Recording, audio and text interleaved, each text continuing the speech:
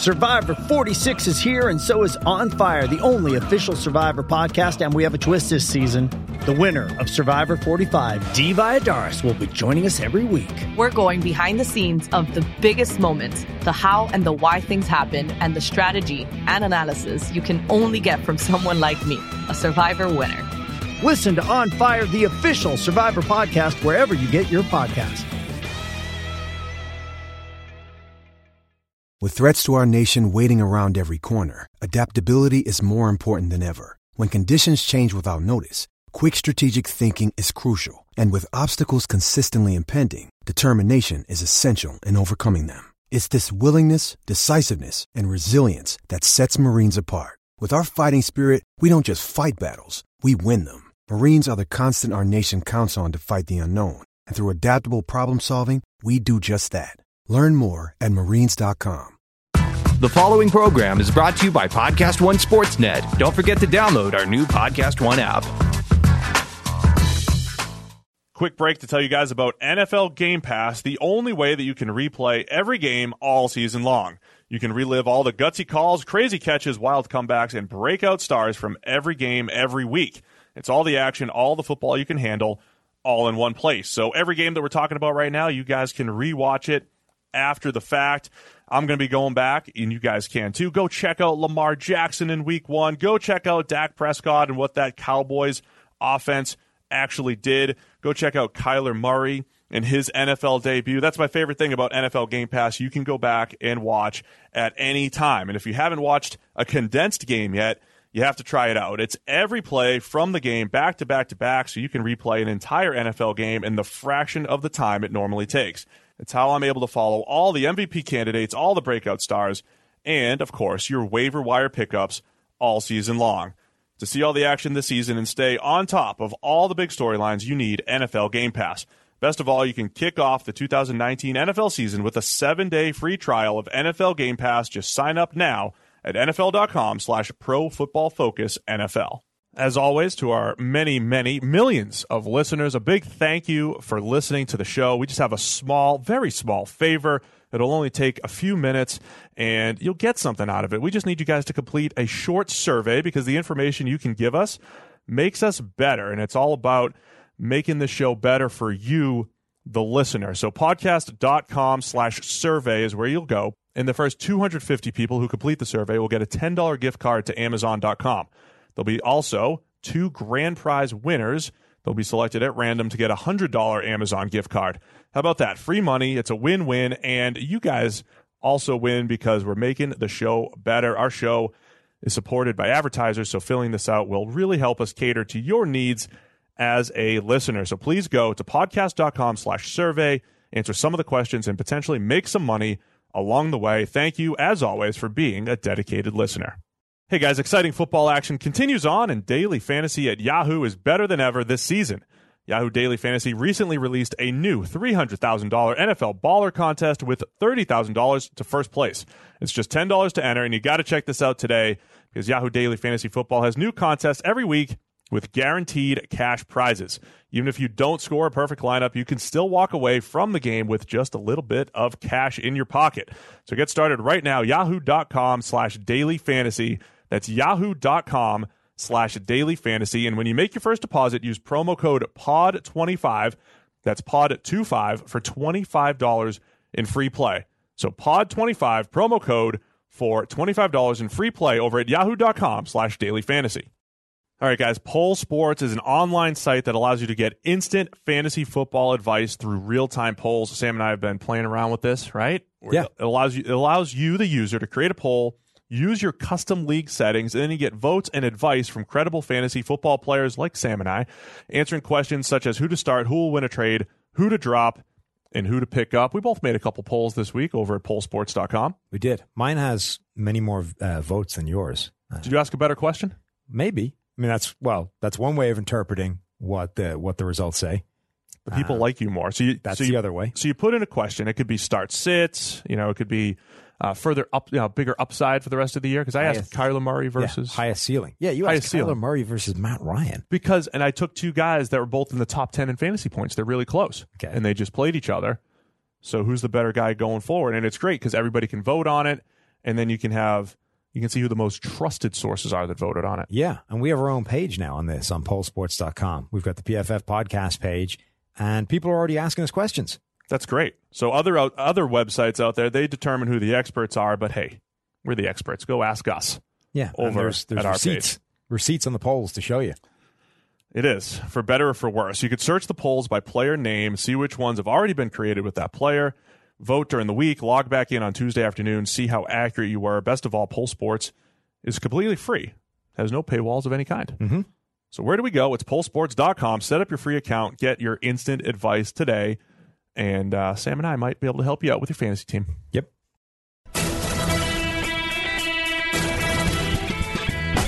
Welcome in, PFF NFL podcast. Steve Palazzolo, not solo anymore. No, you're back. No, I'm back this time.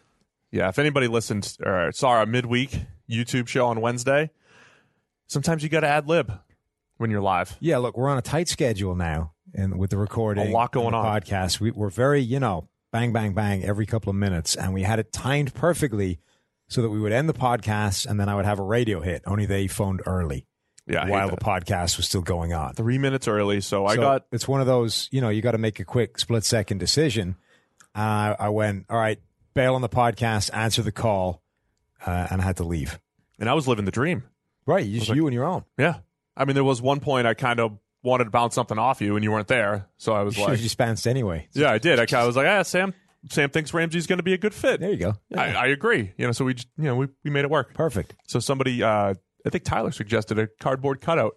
I'm okay with that. I mean, maybe we should do that. One for you, one for me, and then we're just ready logistically. Okay.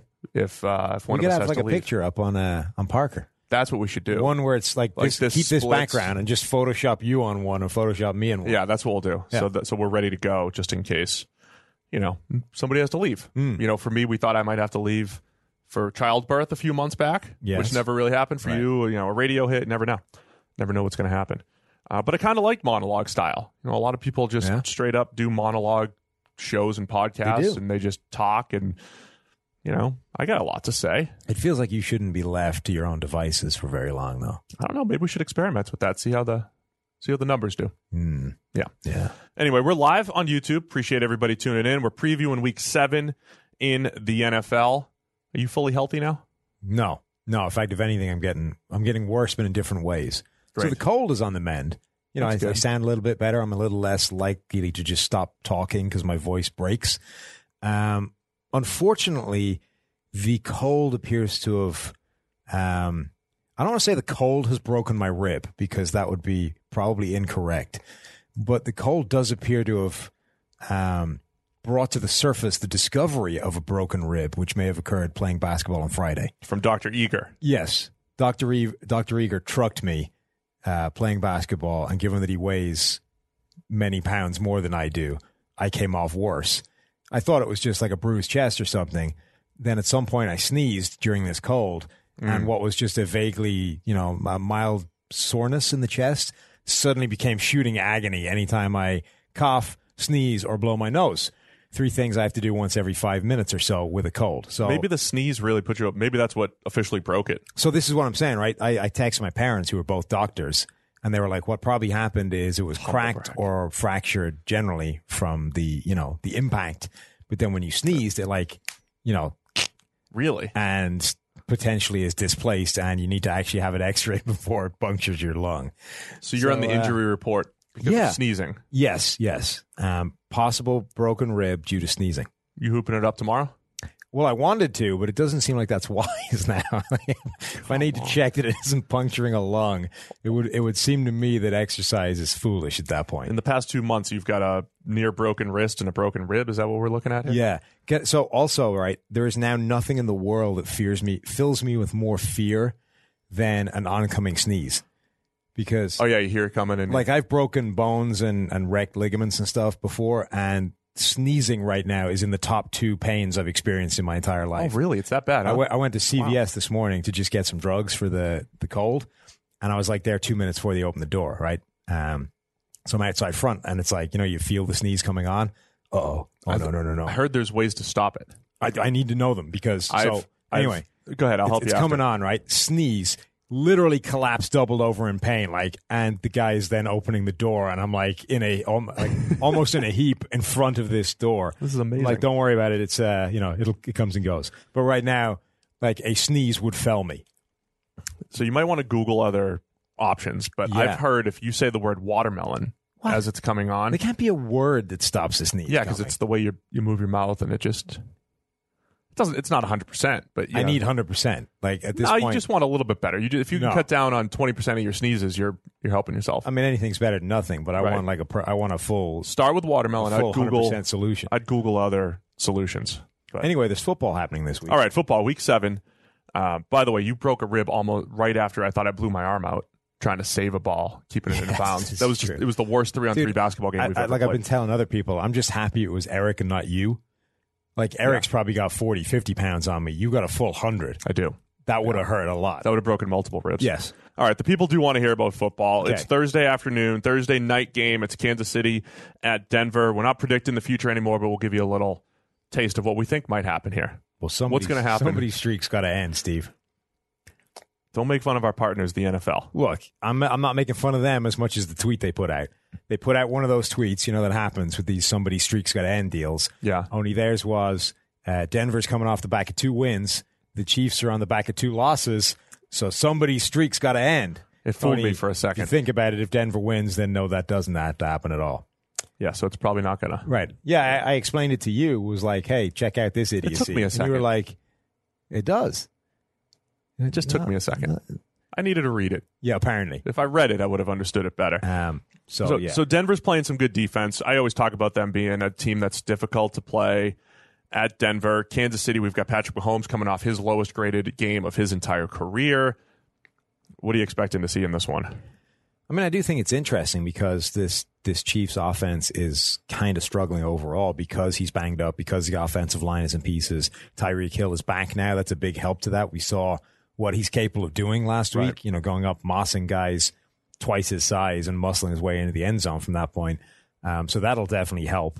But yeah, it's an interesting dynamic now. Denver's up to number 5 in our coverage grade. So as always, it's going to come down to the pass game. Pass the ball, stop the pass. Denver at least has an opportunity to slow down Kansas City's offense. I don't think Kansas City ends up losing the 3rd straight. I do think somebody's streak has to end. So both streaks are ending. Yeah, not just one of them. Both streaks are going to end. Kansas City won. If you guys are listening on Friday, you saw Kansas City won. So there we go. Streaks Kansas City ended. Both streaks. at Denver. Let's get to this weekend. Some other good divisional games on the slate. Houston Texans at the Indianapolis Colts. Houston's hot these last couple weeks. Deshaun Watson playing extremely well the last couple weeks. Everybody's got some Watson-Mahomes takes now, and throwing Watson in this top 5 quarterback group. And then the Colts, Jacoby Brissett at the helm, not playing that great, but the Colts are winning games, and they've done a nice job all around as a team. What are you looking for? Well, we saw what the Indianapolis defense was able to do to Mahomes and the Chiefs offense in that game. Are they going to be able to do the same thing to Deshaun Watson? Are they going to be able to slow them down the same way? Are they overall going to be able to execute the same game plan? Because a big part of slowing down the Chiefs offense was being able to establish the run, as they say, themselves. Was it really, though? I think it was, yeah.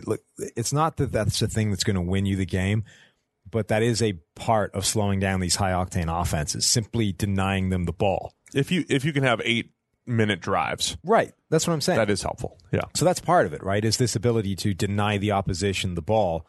You don't tend, so this doesn't, it doesn't tend to happen as much in football, right? There are ways that football and rugby have parallels on the basis that they used to be the same game back in the 1800s. Most of the time they've diverged enough so that there aren't that many direct comparisons anymore. But there are times in rugby where if their attack is so dynamic, one of your game plans is to starve them of the ball, retain possession at all costs. Do not kick it back to them. Do not let them have the ball, because that's when they're at their most dangerous, right? You can still do that in football as well, but it's just that you need to actually have some kind of success on offense yourself, right? But the idea is still the same. If we can actually execute these long, exhausting drives and keep the time of possession high because we're running the ball, you can basically stop them having the ball for very, very long at all. And that was definitely a part of the Chiefs struggling on offense against the Colts. And it would be a part, I think, of doing the same thing to Deshaun Watson. But, it's the Texans' defensive front now instead of the Chiefs. Yeah, it's a little bit different. You've got DJ Reader playing. We've mentioned him quite a bit, playing extremely well up front for the Texans. J.J. Watt still over there. Indianapolis has the number 2 team run blocking grade, led by Quentin Nelson, 90-plus overall grade for the left guard. And he's coming off one of the best, highest-graded games we've ever given to a guard. And, hashtag fun to watch. Quentin Nelson in that offensive line for the Colts. Marlon Mack's running extremely well. I don't know if the Colts, they don't want to fall too much into that run-first approach. We always talk about that in general, but that is where their strength is right now up front. I still think Jacoby Brissett's got to play a little bit better. Yeah, sure, yeah. He had a rough red zone interception a couple weeks ago against Kansas City, and stat-wise a little inflated this season with his 10 touchdowns. Yeah, I just think that game plan generally it would be the same way to win this game, but it's a lot harder to achieve this time because they're unlikely to dominate the Houston defensive front the same way they did Kansas City's. Indianapolis also a decent pass rush, and Houston, I think one of my complaints about Deshaun Watson earlier in the year wasn't so much about the offensive line. It was actually, hey, their offensive line, it's crept back toward average. It's getting there. Watson has been taking too many sacks, but the last 2 weeks he's been much better. And he's one of those big play quarterbacks that has to find that perfect balance, right? The big playability when you hold the ball versus getting the ball out quick. And we mentioned on Monday, Watson like 23 for 25 in the 0 to 9 yard range against Kansas City. They did a really nice job scheming it up, getting the ball out of his hands, but also allowing for him to make plays down the field. And that's where I think Houston is most scary, with their playmakers on the field, Watson making good decisions, still having the big plays in the bag. Houston could go on. If Watson keeps playing like that and they keep calling plays like that, Houston has a chance to go on a run here. I like them in this game. Yeah, Laramie Tunsil right now has the number 2 pass blocking grade amongst all tackles. Only Ronnie Stanley's is better. His run blocking hasn't been as good, but it doesn't need to be. Yeah. The pass blocking is by far the most important thing of that. They have actually, we talked at the time of, the talk that he's one of the best left tackles in the NFL is probably a little bit overblown. I think it still probably is, but right now he's holding up that end of it when it comes to pass blocking, at least. Oh yeah, he's doing well. I'm going to look at also. Here's the weird thing about Kansas City: the last 2 weeks they played these two teams, Colts and the Texans, with completely banged up secondaries. If you saw Patrick Mahomes and that passing offense going up against the guys that have been trotted out by the Colts and the Texans, you'd think that Mahomes is throwing for, a lot of yards, 1,000 yards and 12 touchdowns in 2 games, but that hasn't been the case. I think it's going to be tough for both teams to keep it up, though, from a coverage standpoint. Especially more so Houston, who's really banged up just last week. Guys like Lonnie Johnson performing well. So I think it's just something to keep an eye on, because on paper, neither secondary is looking great right now. And this could be the chance for Brissett to turn some things around and maybe for Watson to continue his strong stretch. Yeah, I think this is true. Who you got in this one? Who do I have in this one? What are you looking at, JJ? Indianapolis. Yeah, we tweeted this, or no, we didn't. We teased this during our midweek show that I had to abandon you on. Early, we were talking about players that have moved essentially positions on the defensive line, either from outside to inside or inside to outside. And J.J. Watt is one of the most successful sort of transitions we've seen, right? He was a dominant interior pass rusher earlier in his career, and then they transitioned him to more of an edge rushing player, and he was still ridiculously good, right? Then he goes and gets injured a bunch of times, comes back. He's playing well this year. He actually leads the NFL in total pressures, but he's still not the player he used to be. And actually, if you look on tape, you can kind of see it. He's still really effective, but he isn't as explosive as he used to be. He's not as truly quick and dynamic and scary off the ball. Just for perspective, every week there are some wow plays that Aaron Donald puts out there where it's like, that is faster and stronger and more dynamic than anybody else on the field. That was Watt a few years ago. Right. Where it's not just he's really good, he's at a different level. And you could see it, that week 1 performance from Ryan Ramczyk that was so impressive. You I don't think you could have done that against J.J. Watt before all the injuries, because part of it was, you flash the hands, you get him to commit to a move. But the point is, you wouldn't have time to do that with old J.J. Watt. He was so fast off the line to you. You just didn't have time to start messing around with that kind of stuff. Right. And match him. You know what I mean? You would lose your track. You basically couldn't keep up with him. Now I think you can.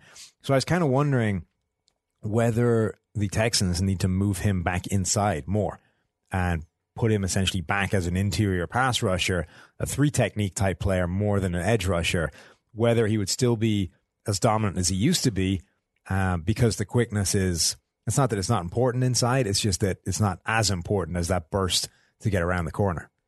Thoughts? Yeah, I don't hate it. I just think you need a replacement. And if they still had Clowney and you had Whitney Merciless, then it's like, all right, that makes a little bit more sense. But it's kind of like the Donald thing, right? I mean, if Donald actually is probably the best edge rusher on the Rams, for better or for worse. Possibly, yeah. Right?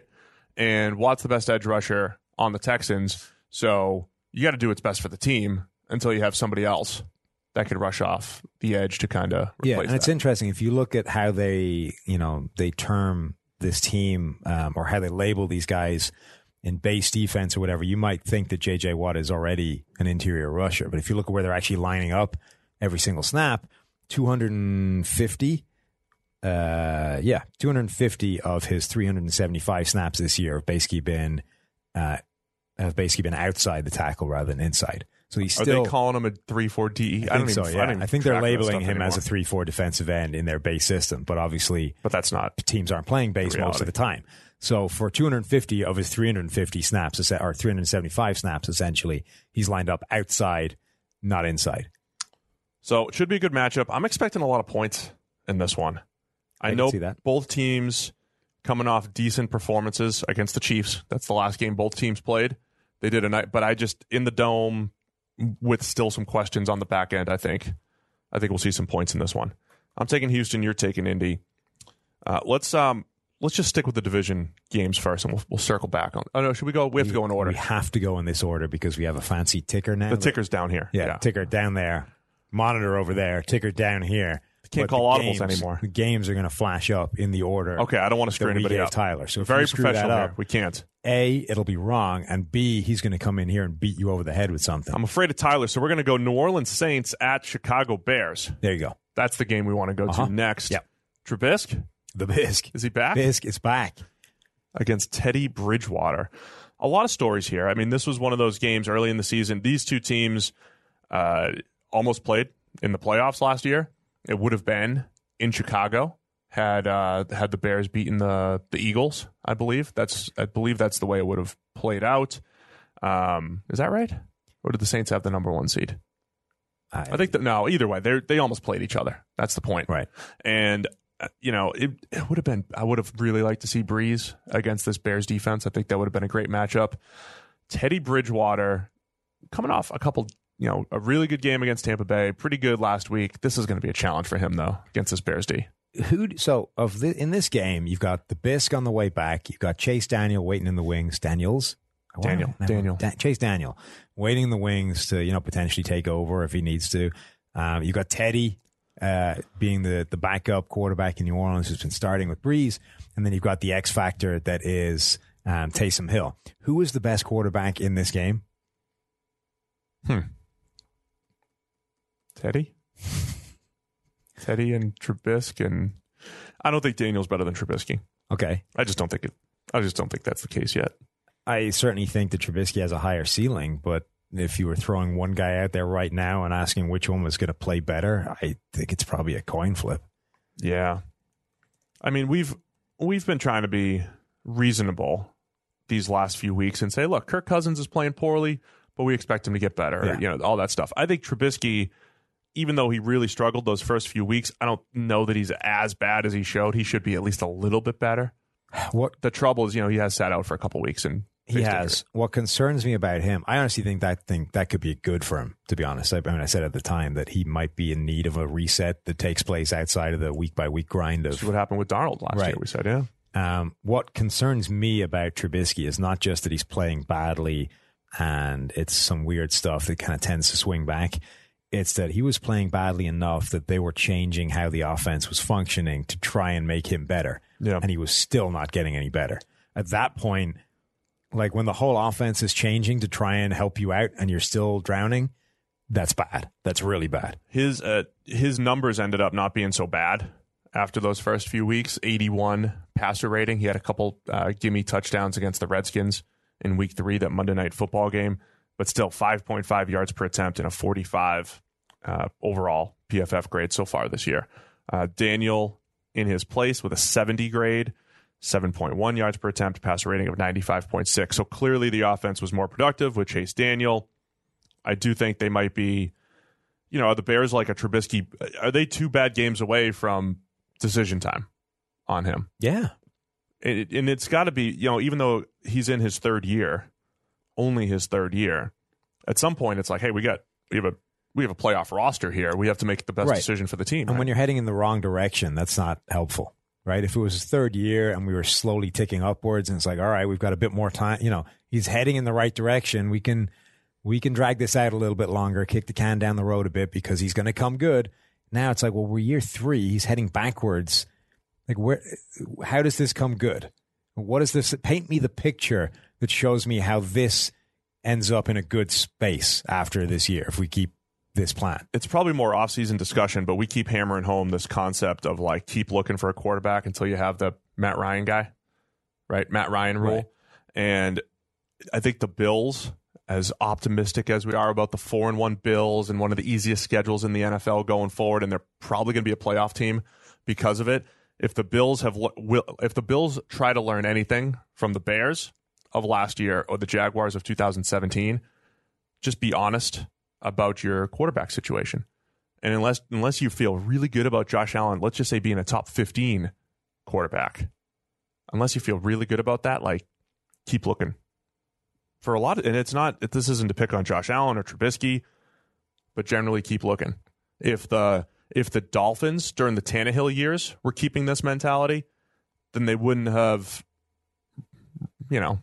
had to ride it out for 7 years of Tannehill. Same thing with the Bengals and Andy Dalton. And if you miss along the way, it's okay. You still have Andy Dalton. You still have Ryan Tannehill. You still have Josh Allen. But look. Yeah. Flirt. And honestly, you don't even need to go like too hard at it. Like if you're looking just involves taking a Gardner Minshew every year in the 6th round, right? Yeah. You'll find out pretty quickly if that guy's better than you thought he was. Yeah, and that's still looking without dramatically undermining the guy who's starting, right? Man, I know you don't buy into this I don't care. Even as a former professional athlete, Sam, I just say forget the mental component. If my franchise quarterback can't handle a little bit of competition and controversy, then he's not my franchise quarterback. And when you're the GM, you can institute that rule. But there are definitely a lot of teams out there that are not going to screw with the mental state of their supposed franchise quarterback, right? To keep looking to potentially get better because they think ultimately he is the guy and they just don't want to mess with it, right?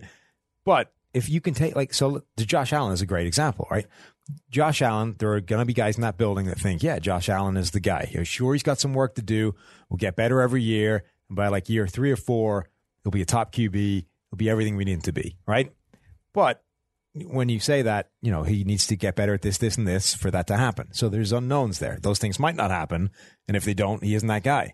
So you can do that and say, all right, I have faith that this guy will become a quality, high-level franchise quarterback in the next couple of years. But just in case that doesn't happen, I'm going to draft a guy in the 6th round every single year and see if that guy is better than I thought he was. I might draft a 1st rounder. I mean, I think we overrate. I think what the difference between analytics and just trusting the numbers and then this discussion about how does this make a guy feel is we overrate the effect of the feel, right? And here's the effect of so if Tom Brady's on the roster and they draft Jimmy Garoppolo in the 2nd round, immediately we think, well, Tom's going to be upset, therefore performance might drop. Or what was the other? Oh, Patrick Mahomes, Alex Smith. Well, they just drafted Patrick Mahomes. Alex Smith's performance is going to drop when the reality was the opposite. Alex Smith got better. Tom Brady got better in that situation. And and it's not even that they're going to get better or worse. I just think they're going to be the same guy. ultimately, throw for throw, Josh Allen will be the same guy, whether you draft Tua in the first round next year or not, whoever it is. Joe Burrow, Tua, Justin Herbert. They're going to be the same guy. I honestly don't know. I told you it's an off-season discussion. It's not for this week. Well, it's going to have to be right for this second. We can move off in a minute. This could be a whole separate video. But there are definitely guys. Look, there are definitely guys who just playing random sports with them, right? There are people that if you piss them off, they play worse. And then there are people that if you piss them off, they play better. Well, they're usually the better players. Whatever. But Rodgers, Brady, Breeze. There's definitely people that aren't great players. But if you piss them off, they play way better. Yeah. So my point is people react differently to these kind of things, right? It's not a one-size-fits-all rule. There are going to be people where if you draft their potential successor, like I imagine Brady, right? You could draft that guy's successor every single year. All it's going to do is make him mad and outplay the guy, and it'll last till he's 72 years old, purely out of the hatred of proving you wrong that you dared to draft his replacement because he was in his 60s, right? Brady, I would imagine, is that kind of human. There are going to be other people where if you draft his successor, it's going to like completely undermine his entire mental, fortitude. You're going to erode the very foundation that guy's self-belief is built on. And you know what that is? He goes to hell. And that's the equivalent of you trashing a fan base and then filtering out your, muting everybody that you don't need. Maybe. If you've got a quarterback that can't handle that type of stress, then he's probably not the guy you want. Well, the point is maybe that guy is good. Maybe that guy is good enough to play if he's getting all the love. If you're a guy going, great job, son, keep going. You're doing a great job. Everybody's giving him, praise. The second you draft his successor, all that confidence is out the window and he starts playing worse. I'm just saying, I entirely believe that that's possible, and I know for a fact there are coaches and GMs that think it is. At which point. Oh, I know what they think. I'm bringing up topics like we do here at PFF to kind of think outside the box and recalibrate our thinking. The way to get around that for those people is you can still keep looking, just draft them lower. Because nobody believes a 6th-round quarterback is after your job, even though he clearly is. It's not a threat. You're the one that's going to be giving your franchise quarterback a participation trophy and training camp. A good training camp, kid. Nice job. I'm going to find out what kind of mental makeup the guy has and adjust accordingly. I'm going to challenge his mental makeup. And if it's not good, I'm going to challenge it more. I'm going to put my players in the best position to succeed. So now you're going to be a GM. I maybe. We'll see.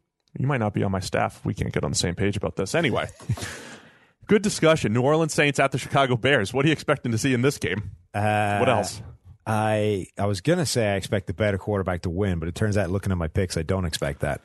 13-10, another 13-10 type game, 13-6. It has to be, right? This is Soldier Field. This is two not great quarterbacks going up against two pretty good defenses. This has got to be ugly. I don't see any way there's a ton of points in this game. You know what I want to see? No. Khalil Mack, Ryan Ramczyk, one-on-one.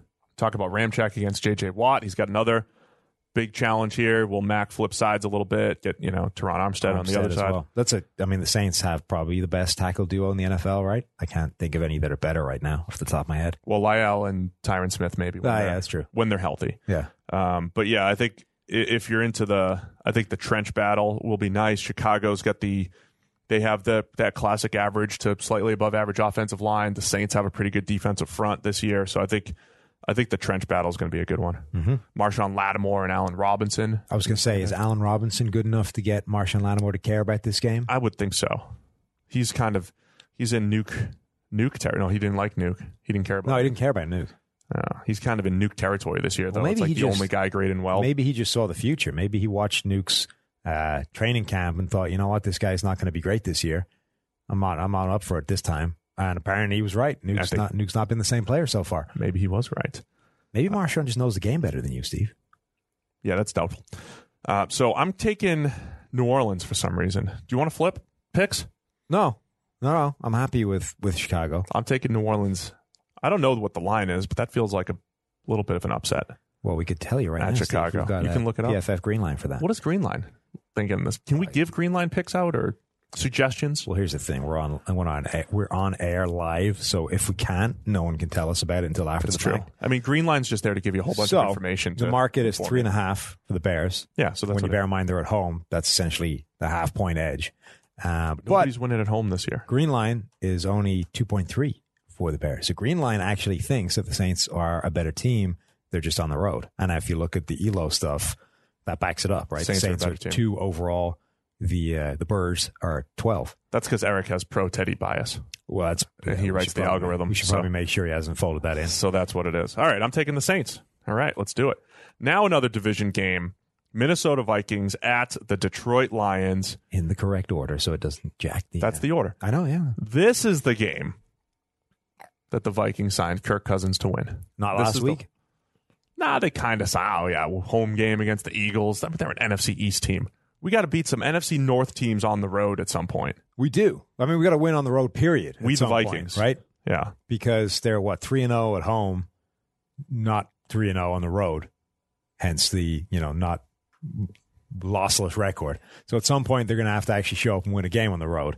The Lions are presumably going to be massively pissed off heading into this game, given how they basically got screwed by the officials against the Packers last week.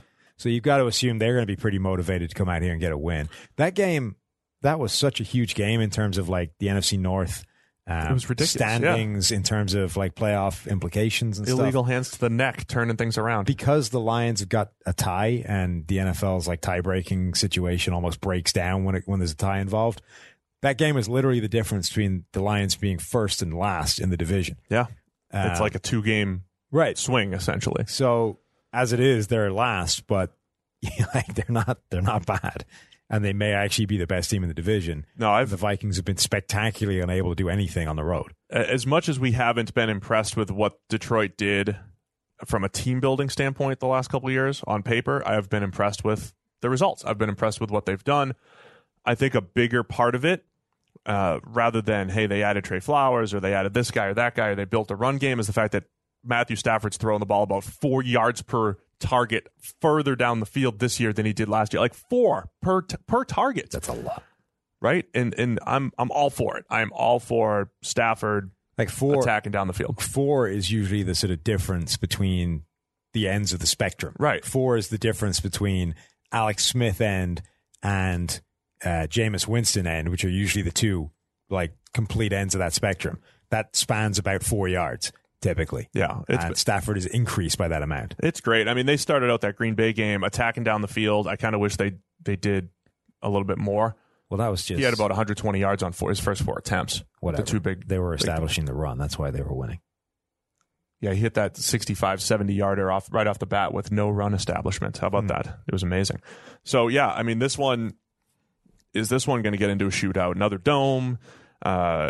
Stafford being aggressive. Cousins got that 108 passer rating, Sam. Number 3 in the NFL. How about that? So now the interesting thing is Detroit's, obviously their defensive system plays a lot of man coverage. So now you're asking Diggs and Thielen to win against man coverage, which obviously they can do. They're very good players. But, Darius Slay is a top cover corner. That's going to be a fascinating matchup to see. Does the fact that they play man coverage force Cousins back into that hold the ball forever mode where all the problems come from? I think Cousins is coming off a couple weeks against busted coverages, open coverages, the Giants, the Eagles, easier throws. Not taking anything away from Cousins. He's played really well these last couple weeks. Generally, what teams that play man coverage, though, just give up lower completion percentages because tighter windows, it's more difficult. You'll give up some bigger plays if a guy gets whooped in one-on-one. But it's definitely something to keep an eye on. I'm not expecting Cousins to put up the same type of numbers he did the last couple of weeks. No, but I think the huge thing is that time to throw stuff, right? The Eagles, that was the conversation heading into that game is, can they exploit that secondary given the pass rush that's coming at them, because it's this sort of catch-22 situation. Now, the secondary broke down so much they were just able to put the ball in the air quickly and exploit the really terrible secondary. Cousins got the ball out on average in a top 10, one of the 10 fastest guys last week. Heading into that week, he'd been the slowest in the NFL. So that difference of top 10 fastest versus slowest is everything when you don't have a good offensive line. So this week, it's now they're going to play man coverage. In theory, that forces you to hold the ball a little bit longer because it takes some time to win against that. Does he go back to being the slowest guy in the NFL in terms of getting the ball out of his hands, in which case he's going to be under pressure a ton again? Or can he maintain the quick delivery stuff, and that's how they win? I think it's going to be another good one. I'm intrigued by the Vikings having their 3 divisional road games over by week 7. And potentially in a good spot after that. Right? They're sitting there at 4-2 now, right? So even if they lose this game, they have a winning record, having gotten all those 3 games out of the way. It is just the way the schedule plays out.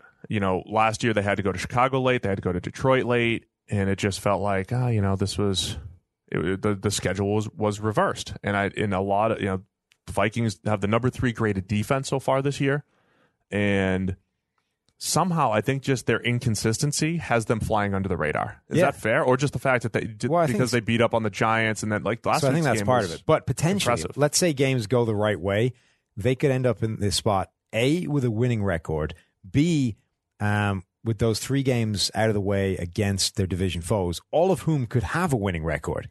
So, like, the entire NFC North could have a winning record at that point, right, and they'd have gotten the hard games against those teams out of the way. Like, that would be huge for this team. I think there's definitely a degree to which they're flattered by the fact that their wins have come against bad teams at home. Yeah. But that would be massive for them, and just generally, right? Even if they are a little bit propped up by that, the idea that they do have those hardest games out of the way and still are here with a winning record looking down the stretch with a much easier run-in would be massive for them.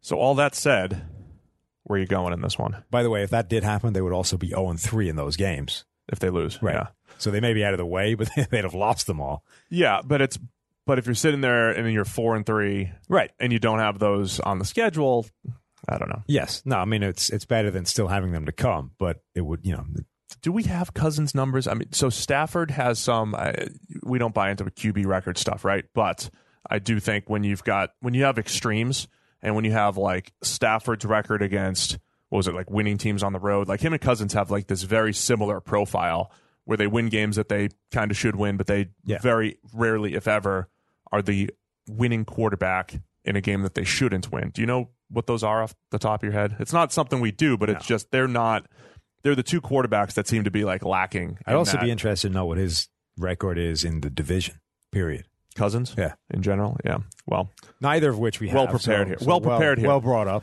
Well, I mean, it's one of those games where you've got 2, they're still mid-tier quarterbacks. They're still in that, 10 to 19 range as far as quarterback rankings go. And their play can fluctuate in any given year. And I think it's a big game for both guys. Yeah. You've got a fascinating ad read now, right? Yeah. First off, we're both taking Detroit. We are. What do you got, Steve? Perfect Package 2.0. What's that? It's Halloween time because support from the PFF NFL podcast for the PFF NFL podcast is coming from Manscaped today. Yes. One of our favorites. Number 1 in men's below-the-belt grooming, fellas. Manscaped offers precision engineered tools for your family jewels. Fascinating. So how is this, how have they weaved in manscaping to the upcoming Halloween? Why would you set me up for that? Because it's beautiful. I need to hear it. I need to. That's not highlighted, therefore I was not going to read that specifically. I think you should. I think people deserve hearing you read that. I'll read it. How's that? You can do the stuff that's highlighted, and I'll read the one that isn't. Halloween's right around the corner, Steve, and you don't want to spook someone out with your scary bush. You don't. You don't. You might be Chewbacca, Bigfoot, or a hairy bear, but it's what's under the costume that really matters. I'm just insulted because those are things people call me. Do they? Not regularly? Really. Yeah. So anyway, the Manscaped takes care of that, apparently. Yeah, and you know what? You get the Lawnmower 2.0, and that's how you get the Lawnmower 2.0, and you take care of your scary bush. So inside the perfect package, you'll find the electric trimmer called the Lawnmower 2.0, which is fantastic. The waterproof and skin-safe technology will protect you from nicking your pumpkins. I love the themed. Excellent. I love the themed stuff. You can also create less mess by trimming in the shower. Huh. Okay. 2.0, baby. That's not going to cause like a clogging problem? Listen, we're trying to push this product here. The product may be fantastic, but that seems to be an ancillary issue that could arise. Well, listen, we're giving 20% off plus free shipping. Promo code PFF is over at manscaped.com. Everybody's got bad Manscaped stories, Sam. And the Lawnmower 2.0 takes care of all of that. Gentlemen. Look, everybody needs to go there, buy this thing, just to keep this ad going so we can read out these things. Because I can't wait to hear how they weave it into Christmas. That's the best way to push it. How they there's every holiday there's going to have one of these associated with it, right? Oh yeah. So we want Manscaped to be with us forever. They sent us a bunch of products. We're all in. You guys can be too. 20% off, plus free shipping. Promo code's PFF at manscaped.com. There's got to be like a Christmas presents pun they're going to weave in there. That's how they're going to stitch that I can't wait. Yeah. So everybody go check out manscaped.com, please. Yes. So you need to buy so we still have this read when it's Christmas time. It's time to get clean and mean with this perfect package 2.0. Manscaped.com. We love you guys. Beautiful. What's the next game? The next game is the Los Angeles Rams at the Atlanta 1.0 Falcons. Yikes. There's already rumblings about head coaching candidates just dying to line up for the Falcons job. That's a good job. Yeah, I mean, the roster's not terrible. No. You have a quarterback. You have a lot of money invested in the quarterback, but you have a quarterback. You don't have to worry about that. You have the Matt Ryan line quarterback in Matt Ryan. You do, right? You're already there. Although, are we sure he's still Matt Ryan? Yeah, I mean, he's playing. So let's use the same Kirk Cousins logic. Matt Ryan is playing a little bit below his normal standard. Yes. We're talking about a guy who pretty annually grades in the 80s. He's gotten up into the 90s before. This year he's at 75.2. So we should expect him to get better. And despite all of that, again, much like the Cousins thing, the actual passing output for the team, 102.7 passer rating, the output for the team is good. You know, to me, that's like if the Falcons defense wasn't such a disaster, that would be an encouraging scenario. Hey, True. We're moving the ball through the air. Despite Matt Ryan playing a little bit below standard, he'll get better. The passing production will go up, and we'll have a nice little second half of the season. The problem is they have, one win? They're not winning games. Yeah. Despite all this. Here's the thing, though. So people talk about, we're talking about it, this idea of the Matt Ryan line for quarterbacks. People talk about players as always being the same. This is what you are, and you basically stay that level all the time. Guys get better and they get worse. And in particular, quarterbacks, he might not be the old Matt Ryan anymore. What intrigues me is, the way like guys like the 2012 season of quarterbacks, Russell Wilson, Andrew Luck, RG3, they kind of broke the way everybody thinks about how quarterbacks are supposed to start in the league. There used to be this idea of development time and, learning, and then we'll put you out there when you're ready. Yeah, they all looked legit right off the bat. And it may take a few years. Whereas those guys were all like fresh out of the box, immediate Pro Bowl caliber players. Yep. You're like, okay, maybe now we just expect them to be good from the get-go. Right. Does the Brady, Peyton Manning, Drew Brees group of quarterbacks, did they do the same thing for like retirement age? Right? Now we're starting to think, quarterbacks are just going to go on until they're 40-odd, and that's what we expect now. But it used to be like 35, you were old, busted, and on the way out. Maybe for most quarterbacks, that's still true. And when a Matt Ryan gets to 35, it's actually, he might be close to done. Not, you're 7 years away from the end. Like Matt Ryan right now is having his worst season since his 2013. Yeah, since his. 2013 was definitely since 2013. If you want to go strictly by grade, then all the way since 2009. Since 2009, right? But basically for a long time, right? Yep. Now maybe that's just a blip, and as you say, we've hit a bad run of games, or he started the season poorly. He'll bounce back, and we'll get good Matt Ryan again. But he's 35 years old. Maybe it's the start. Wait, he's 35? 34.4. Is he? Yeah. That's not right. Yeah, he is, huh? Yeah.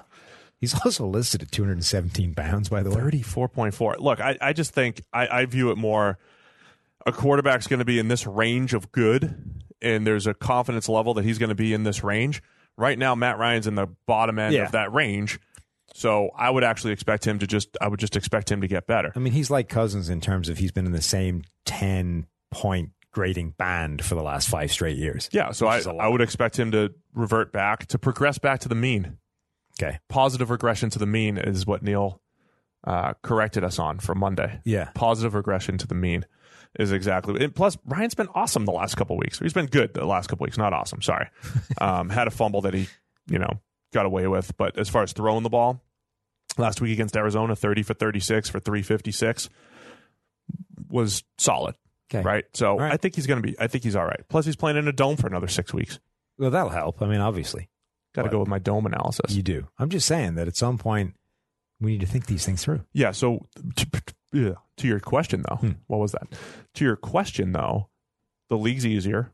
Yeah. So I think it's easier for rookies. It's easier for old folks. I mean, yeah, that's what it is. It's just an easier league, so you can get more. You definitely, I mean, you out of your definitely quarterbacks. you don't get hit as much as you used to, so that's going to help extend anybody's career. But yeah, I don't know. Like a lot of these guys, they started playing like crap in their mid-30s because their arm went. That's probably not changing. No, I agree with that. I mean, and then just at a macro level, if you look at Matt Ryan, he has a 75 grade and a 102 passer rating. Just looking at those two numbers, coming into the season, we said, well, he's going to put up good numbers because he's got Julio, Calvin, Mohamed Sanu, and he's got guys to throw to, and he's got Domes and Austin Hooper. I think that's what's played out. So now you've got subpar performance, decent production, and usually that's, you're scheming it up or you got good playmakers. That's what Atlanta has. I think the passing production is going to be fine in Atlanta, ultimately, is what I'm talking about. On the other side of the ball, it's a disaster. Counterpoint, though, his 2 worst games so far have come at home. Yeah, it's just the league this year is weird, man. Okay. You know what's going to happen? No. What's going to happen? About halfway through the NFL season, actually this week, they have meetings, and they say, let's emphasize things. Huh. So remember last year, it was like, let's forget this stupid roughing the passer nonsense. Yeah. It's been bad. Let's call more holding penalties. They're low. Let's make them high. Is the focus now going to be the fact that away teams are winning like 60% of games this year or whatever it is, and they're going to be like, hey, we got to get keep the fans happy. We want fans going home happy. We want the home teams to win more. Because we were talking about it internally. What makes for a home field advantage? You got some noise factor, and maybe it's easier for pass rushers and all that stuff. But if you just look at the penalty numbers through the years, that's, per Dr. Eric Eager, a huge part of it. Refs are influenced by the home team. The noise, yeah. Do you think that started last Monday night? Do you think the emphasis started on... It feels like that was a really clumsy way of doing it if it was. All right, guys, we need home teams to win more. We need the home team illegal to win. hands to the neck. So just start calling illegal hands to the face every play. That doesn't feel like the smoothest way of implementing that if you're going to do it. Just something to keep an eye out for. Wonder if that's going to be one of the emphasis here in the second half. Huh. So the Rams, there's a ton of storylines here. The Rams have Jalen Ramsey coming in. Yeah. He might have, you seen the Kevin Nash gif? Where he's got like the broken leg thing, and he rips it off, and it's a fake cast, and everybody's using that for Jalen Ramsey. Right. The back injuries. Oh, I'm sure that back injury is already gone. Well, maybe things heal quicker on the West Coast. Yeah? That could be it. I don't think that's true. West Coast healing powers. I'm not sure anybody thought that was like truly legit, the back injury thing. It felt like, when you're trying to get out of something and you come up with an excuse and you're like, that might not be a really hard to scan. That's the thing that's really hard to scan. That's what you go for. It's like, muscle in the back. Well, no, that's very hard to actually identify from any current medical scan. So, but sometimes convenient. You're trying to come up with an excuse, and the first one feels like it's good, but people aren't really buying it. So you come up with another one and another one. That first week that he wasn't practicing, it's like, I got the flu, and I'm having a baby in my back. So he was just kind of like stacking them up. Yeah, he's got a lot of different excuses. Yeah, but the flu's gone, the baby's here. But there's certain things where you can't really say, it's a sore knee, because they run you through the scanner and you're like, there's literally no problem with your knee whatsoever. But still sore. Yeah, but as soon as there's nothing there, they're like, I got you. Unlucky, tough it out, right? The back thing, like back spasms. It's one of those where it's very difficult to actually find a problem with that in the scanner. They kind of have to just go with your word. So it's one of those ones that I think is, long since been in the bank of, it is that if you want to get out of something, back spasms. So how about some Jalen Ramsey and Julio Jones matching up this week? That could be fun. So the Ramsey thing is fascinating because he's got that one phenomenal season in terms of PFF grading and, just overall, right? The grade has never quite got back to that level, but it's difficult to separate the difficulty of the gig they've had him doing because he's gone up against some of these incredible receivers, and his numbers against those receivers are significantly better than almost any other cornerback over the same span, right? So, yes, the grade never quite got back there, but there's no one else out there that was having that kind of job. That's the old Patrick Peterson or Darrelle Revis gig in terms of you're getting the toughest guy every single week, make do. Yeah, right. And I want to see if the Rams are one of the most zone-heavy teams in the NFL this year. Have been, yeah. Have been. I want to see if they change that. And I would imagine they would, right? Because Wade Phillips, at heart, likes to play man coverage. Right. Now you've got a guy like a lot of teams don't go with that if they don't believe they have the horses to do it. Now you got at least one of them. Of course, the other one's Troy Hill, but that's, So nothing wrong with Troy. Troy can handle himself. David Long can play, man. One of the things I mentioned in my monologue the other day that was driving me nuts. Uh-huh. A lot of people are talking about Jalen Ramsey not helping the Rams win the division. So let's just discuss this trade quickly. By a lot of people, we mean just people are tweeting about it. Florio. Well, his comment was ridiculously stupid. It was insane. Jalen Ramsey can't play running back. I genuinely thought that was like a troll job. And then no, he was like jumping in our mentions back. Right, that's what I mean. Then he doubled down on it. It's like, oh, wow, that's actually serious. We will have a more official response to Mike Florio's ridiculous tweet on our YouTube channel later in the week. So, but there are people, Joe Goodberry, who we follow, and Evan Silva, and some other people are talking about, let's just put aside the fact that they gave up 2 first-round picks here, and that's risky in general. Put that aside for a minute. It's the Larry Tunsil thing, right? The concept that Jalen Ramsey on the Rams, well, he doesn't help you beat the 49ers because they don't have a number 1 wide receiver, and the Seahawks don't have a number 1 wide receiver, and the Cardinals don't, so he's not helping you win the division. Mm-hmm. That is a ludicrous take, in my opinion. Yeah. Especially since the 2 teams that most are referenced there, the 49ers and the Seahawks, they've already played once each. Right? Yes. So they have one game. I'm all for when teams would draft, when the Jets drafted Jamal Adams, and they're like, he's going to be a Gronk guy, he's going to cover Gronk. But you don't draft a guy just to cover Gronk, and you don't draft a guy just to win 6 division games, because you got to play 16 total games. And the idea that a number 1 corner doesn't help you win football games, even ones that don't have a number 1 receiver on your divisional rival teams, to me, it's just absurd. It's just an absurd take. Yeah. You agree with me? I do. Thanks. So they've played 6 games, meaning they have 10 remaining. They've played 2 division games, meaning they have 4 remaining. And everybody's referencing they have to chase the 49ers, they have to chase the Seahawks. So now they're saying, well, Ramsey's not going to help you win those 2 games, therefore he's useless. Right. But so of your remaining 10 games, 4 of them are in the division, meaning 60% of your remaining games are not in the division, where having a number 1 corner will be quite important. And other than the 2010 NFC West, you usually have to win more than 6 games to make the playoffs.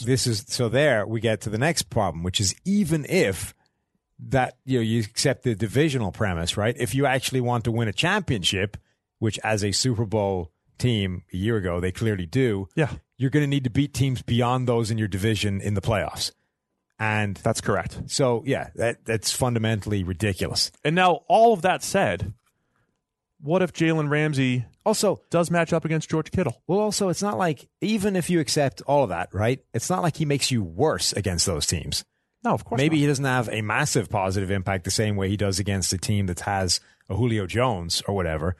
But he doesn't, you're better. You're not worse because, the minimum is it's a minor upgrade against those teams, at which point you're still better. So it did help. Yeah. Because the draft picks, they're not making you better against the 49ers this year. And like I said, all that said, what if Ramsey does match up against George Kittle or DK Metcalf? Which he's done in the past with Gronk. Yeah. So I don't know. I just don't agree with that take. No, it's insane. Bigger issue for the Rams offensive line. They got to figure it out. I think that's going to be the thing to keep an eye on here. Still terrible. Yeah. Got to get the passing game back on track. The Falcons defense might help. I mean, it certainly can't hurt because they're not good. Hashtag not good. It's also the Falcons playing the old cover 1, cover 3 that the Rams can actually throw the ball pretty well against or play in general against. So all of that said, I think we're both taking the Rams, and we are. Yes. All right, Arizona Cardinals at the New York Giants. A little NFC East battle here, Sam. Old school NFC East. Yeah. Old school, man. There's so many people that listen to this that just aren't even close to old enough to know that. They don't. How about the days that the Phoenix Cardinals were in the East? Phoenix Cardinals. The East. That's such a better name. I know they were. Phoenix was way better. They were in the... Phoenix is just a cool sounding word. They were in the NFC East. Kyler Murray the last 2 weeks, we keep talking about, adjusting for opponents. Played the Bengals and played those Falcons we just talked about. Now he gets to play the Giants. I want to be encouraged by Kyler Murray's turnaround. Mm-hmm. And the easy narrative is, you got a rookie, he started slow, now he's better. Right. Or he just ran into the 2 worst defenses. Yeah. And now I've 3 of the worst defenses. Analysis is like, this offense is coming good. It's like, look at who they just played. Yeah. So if they hadn't upticked, you'd have real problems. I wish they had a different challenge this week. Mm-hmm. just so we can kind of judge where that development is. But very impressed with where Kyler Murray's been. I haven't kept track on Daniel Jones buzz, but is there in this world where like everybody over exaggerates on like a throw? Yeah. Are we in a world right now because Kyler Murray started out slow in both the preseason and the regular season that he's flying under the radar, and Daniel Jones, because he completed 80% in the preseason and had a pretty good first start, that people think that Daniel Jones is great and Kyler Murray is like, he's just trudging his way through. Is that like the perception around the NFL right now? Possibly. I honestly don't. I don't think that it's possible to have a rational conversation about Daniel Jones in general NFL sphere. I think it's completely irrational. It's top to bottom. Like everyone that wanted to see one thing made their mind up after week one of his starting, if not before that in the preseason. Like, and you can't talk them off that. Like, it's already done. It's like, I told you so. He's great. Well, how many the Giants got into that? I know. How many passes straight to defenders does he need to throw before that's no longer true? I'm just asking, right? How many would he need to throw right to a defender before you came off that, like, set in your ways, 100% convinced that he's a superstar opinion? Because he's shrunk quite a lot since that point, like 7 in 3 games, not counting the fumbles, which are a big part of his problems as well. Yeah, that was the first issue. You're right. So even aside from those, he's literally thrown the ball to defenders 7 times in 3 games, which is pretty terrible. He's been one of the least accurate quarterbacks in the NFL by our numbers as well. Also that, which again is a complete reversal of what happened after 1 week of him starting, which is why you probably shouldn't use 1 week to declare somebody anything. But all those things considered, I think this is a fascinating game because it is Kyler Murray versus Daniel Jones. I don't want to say on equal footing because, Murray gets the Giants defense and Daniel Jones gets the Cardinals defense, but at least you get to see them back to back, right, going against each other. Yeah, that should be reason enough to watch. I'm not going to lie, I was nervous for a little bit. I thought at Old Takes Exposed, might have some fodder for me. For Daniel Jones. For Daniel. I can't hear Jones, by the way, without not even hearing it in Neil's voice, but hearing it in Eric's version of Neil's voice.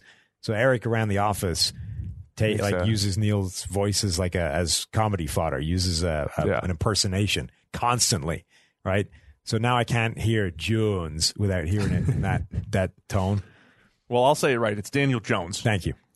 I did tweet, I think, before the draft something like the Giants would not upgrade their quarterback situation by drafting Daniel Jones, basically saying, hey, Eli's better than him right now. Okay. Eli's a bottom 3rd quarterback. Daniel Jones, I don't know if he's better than him right now. Maybe he develops into it, but I'm surprised you haven't been Old Takes Exposed just because they're all about the 1 game immediate giggle. Oh, they are. They still have me on the watch list because I said Tom Brady and I said Sam Darnold will take over as the top quarterback in the AFC East in 2028 or something like that. So he put a reminder in his calendar for 2028. Fun guy, that Old Takes Exposed guy.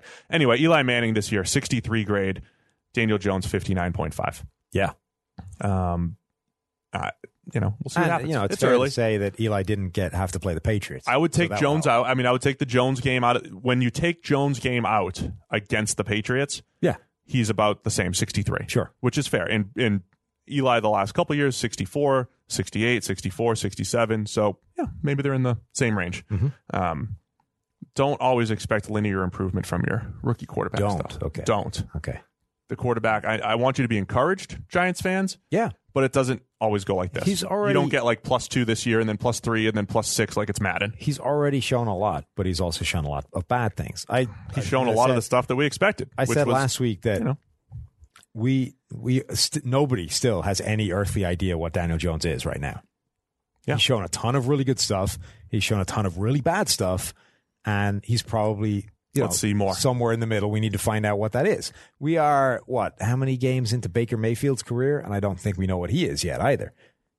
I also tried to take just to touch on Baker real quick. Maybe we'll wait.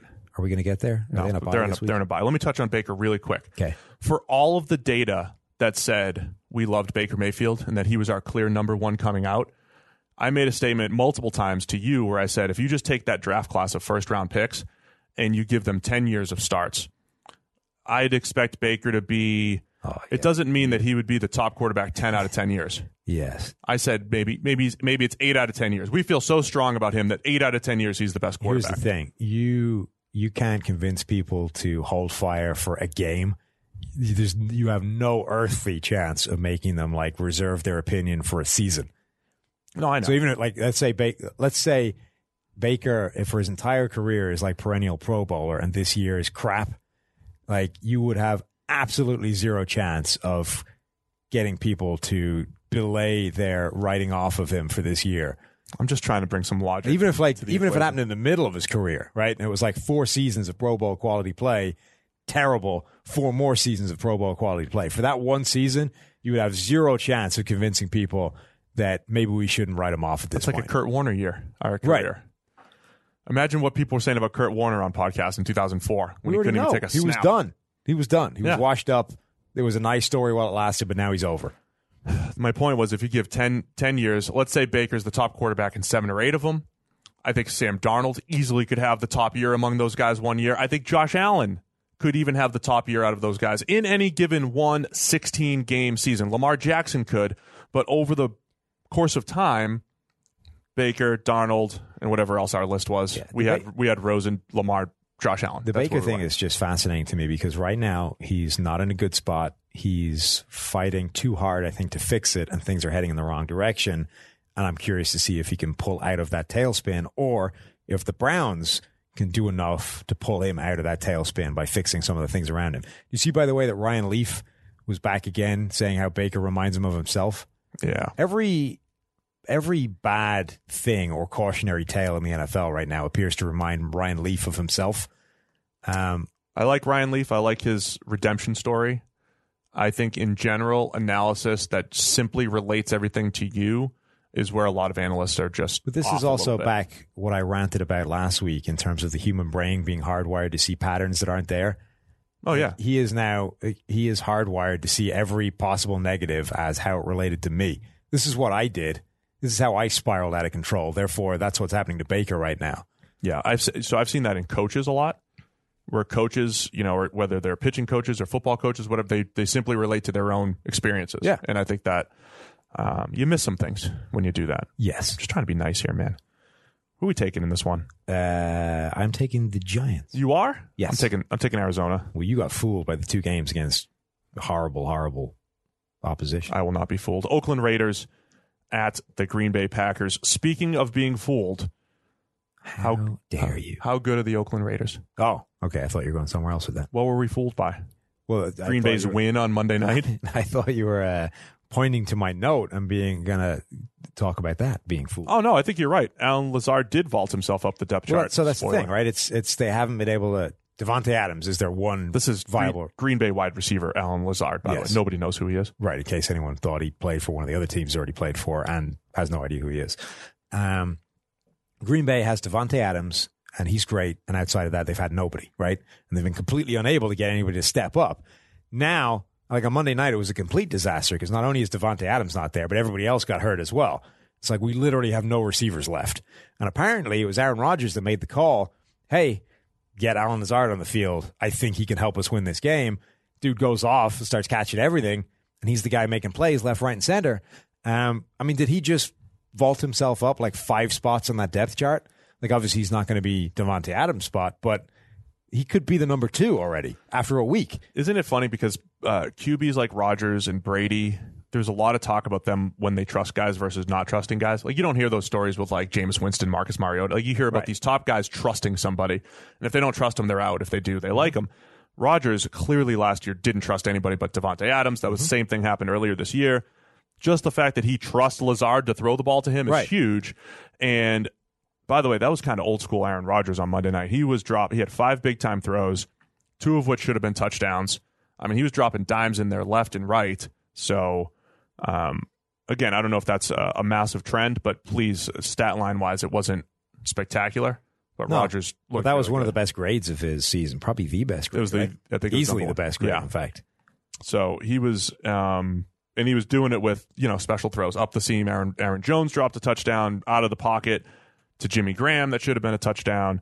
A couple other really nice touch passes and all that stuff. And that touchdown that he did have, which by the way he was down at the half-yard line. The touchdown he did have was in a perfect spot. I mean, there was tight coverage and it was just boom, right on his hands. He's only had one grade as good as that since the 2016 season. That's what I mean. Thank you for the research there. You're welcome. That was really, really good. You could find that out as well if you had Premium Stats 2.0 open on your laptop and it was functioning. Because PFF your Elite. laptop doesn't work. I got a lot of spinning here. Why is everything spinning? I think, I don't know, but I think it's because your laptop is a hunk of crap. Did you guys pull together some resources to get me a laptop yet? No. I thought that was going to be happening at the Were we office. supposed to be doing that? I mean, I'm not going to say no if you guys want to do it. Just get like a Black Friday deal for me. It's That's where I gonna got this 2 years ago. I swear, honestly, one day it's going to be so frustrating to me personally that I'm just going to buy you a laptop. I'm trying to get you there. I know. Look I at us can tell. spinning. Yeah. Mm-hmm. What else are you looking for in this game? That's all I'm looking for. Did Alan Lazard become their number 2 receiver immediately, like right off the bat, just because he's the only guy that Aaron Rodgers trusts? You? I want to see if the Raiders are for real, man. Okay. It feels like they're not. You don't think so? No. So they're coming out. They've beaten the Bears with Chase Daniel, Yeah. Denver with Flacco, Yeah. and who else? I'm sorry. Offhand. Who else did they win? I just saw This is so bad. much bad against the Vikings that I can't possibly trust the Oakland Raiders this season. Yeah, I mean, they're a little hit or miss. So they were, they're feisty. They're the same thing I said they were earlier. I think the Raiders this year are what they thought they were going to be last year, which is like an 8. Remember, what did I say? I said over the 6 wins last year. Yeah, I thought they were an 8-8 feisty team. Indy is who they beat. Oh, that's right. They had that was a nice game in Indy. I still think with Jacoby Brissett at quarterback, Indy is just tough to rely upon. Sure. Week to week. Yeah. Which is why you have to get the win against Kansas City, you get the loss against the Raiders. So I'm just not impressed with the Raiders yet. They're also one of our lowest graded teams overall. We have like a legit bug infestation in this place. There's like a fly buzzing around us now. Is there? Stink bugs one day, like a fly the next day. Can we get like What'd you do with the stink bug? Did that surface anywhere? I flicked it over there. I don't know where it went after When that. you kill them, they like duplicate. That's how they. What? Yeah.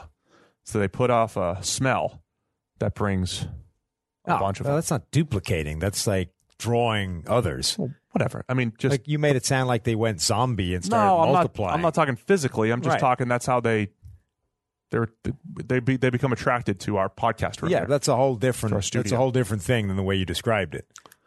All you need to know is that had you killed it, more would show up. Well, it's not where I flicked it to anymore, so I don't think I did. Either that or somebody cleaned up in here, which, judging by the rest of the room, is unlikely. All right. Well, we'll have to do something about that. Yeah, we need like I'm taking Green Some Bay sort in of this bug one. killing thing. This is going to be a 6-hour podcast. Yeah. We literally get we're all taking Green Bay.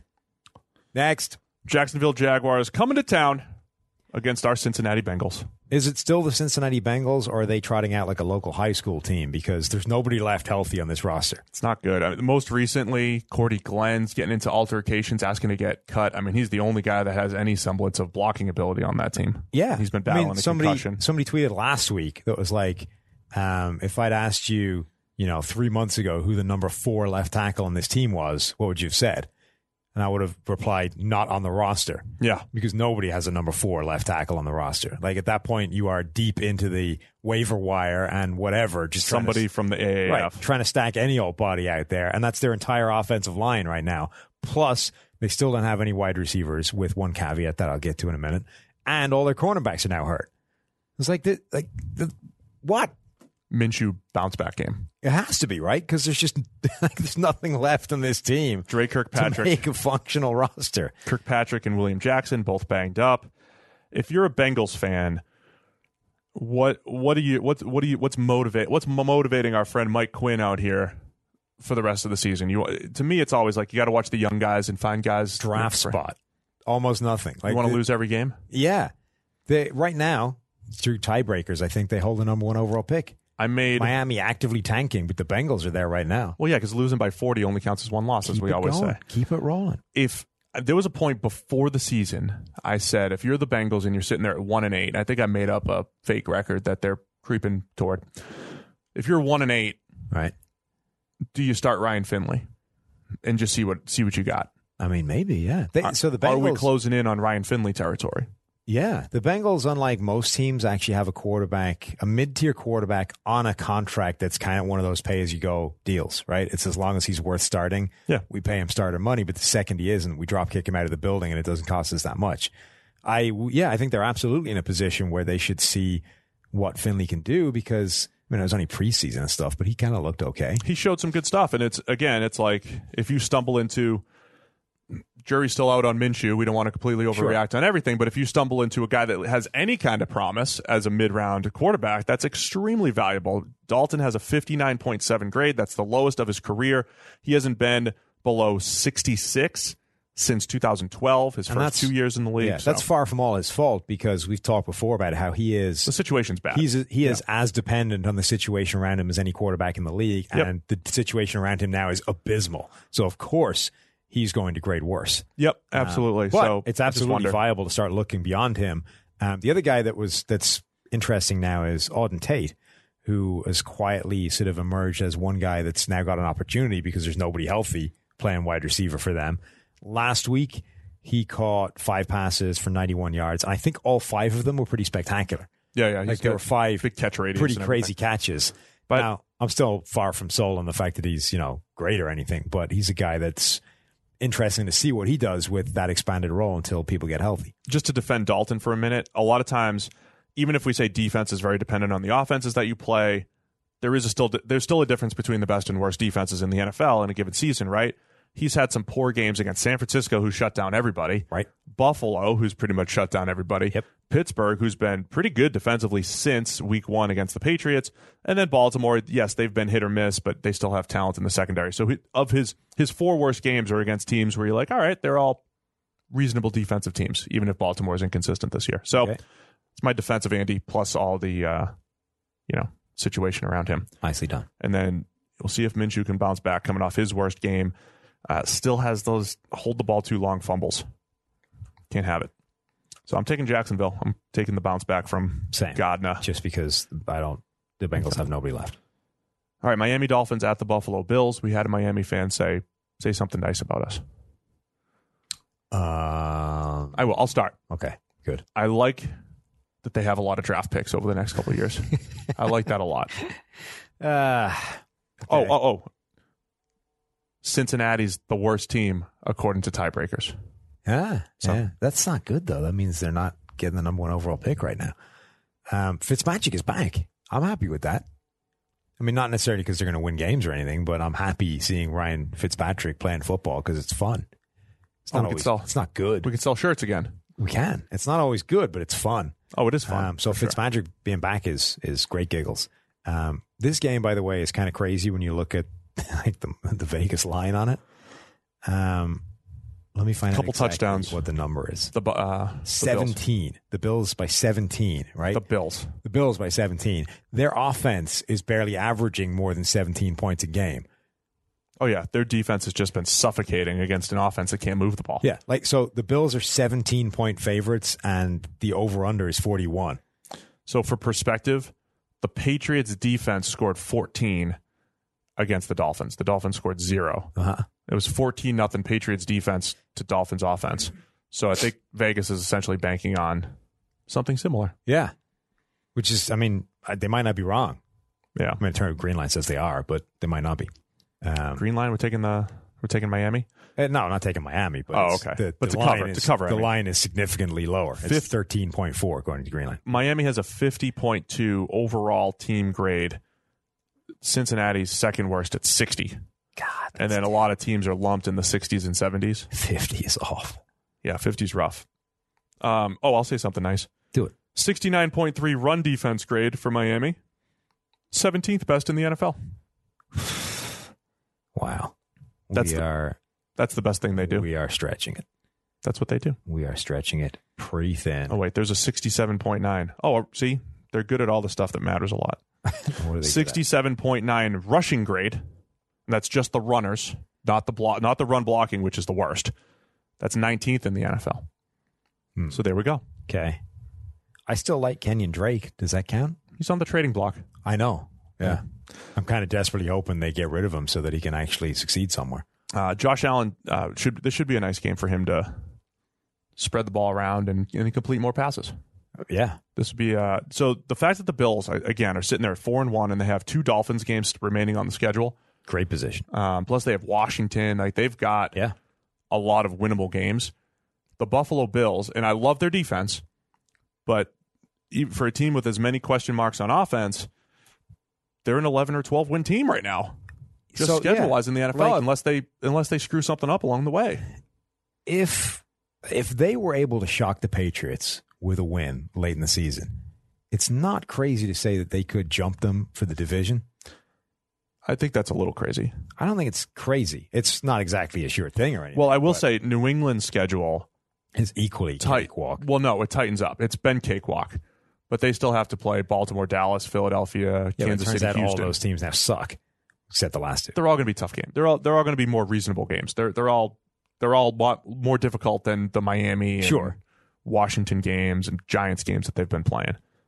I don't think the Bills are going to be up at the Patriots level, but I think the Bills are going to be looking at a wild card, and they're going to be in that same Jacksonville, Chicago, like 2017 Jags, 2018 Bears, the same team building style, I guess. Defense heavy, questionable quarterback play, and we'll see how far they can take it. But that's where we are. Okay, we're all taking the Bills, obviously. Yes. All right. Good. Naturally. San Francisco 49ers at the Washington Redskins. Mark Rippon and Joe Montana head-to-head. Here we go. What? We're going to do a full retro podcast. Every game, it's just going to be. Next one, Chargers versus Oilers. So Washington's new game plan this is just run the ball with Adrian Peterson like it's 2007 again. And the Niners actually are good at running the ball, so I think it's the first to 25 carries wins. Okay. That's it. I'm curious because I think the Niners are also pretty good at stopping the run. Whether Washington has an alternative plan, i.e., if they have to pass the ball, what happens? That I'm kind of curious to see. I'm also pretty fascinated by Terry McLaurin going up against Richard Sherman. Oh yeah, that should be a fun matchup.